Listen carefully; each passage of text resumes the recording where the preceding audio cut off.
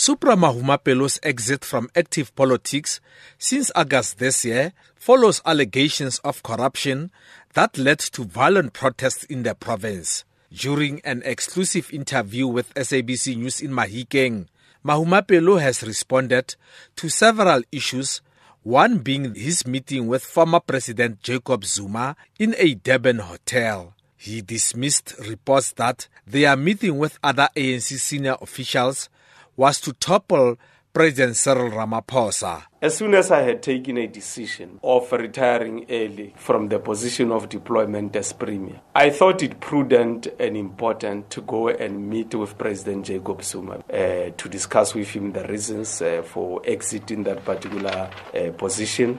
And upon my arrival there, he had many other people he was meeting. So one of the people who were there were the Secretary Generals of the African National Congress and the ANC Women's League. And I can't behave as if I don't know them when I arrive there and I don't talk to them and so on. Mahumapelo says it's unfortunate that the journalist from the Sunday newspaper concluded that the meeting was held to discuss the toppling of the sitting president. I think that journalist doesn't understand and know her work. When you see people standing somewhere having a discussion, a photograph is not enough to say you arrive at a decision to say those people who were discussing the toppling of the sitting president. On his refusal to serve on the party's provincial task team, which administers the political affairs of the party in the province, Mahumapelo had this to say. I was never going to serve in the PTT because these 34 people who have been destabilizing the province,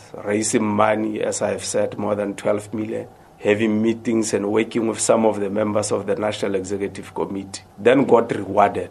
And I can't be part of a team that destabilizes and later they want a reward of now leading. Mahumapelo has also justified the action of some disgruntled party members, including himself, for challenging the National Executive Committee's decision to disband the provincial structure. He says they have raised their objections with the national leadership. So when the National Executive Committee did not want to listen to this logic, did not even want to look at the facts, and it is the National Executive Committee that takes that particular decision. And if it is the NEC that takes that decision, you've got nowhere to go because they are the highest decision-making body in between conferences.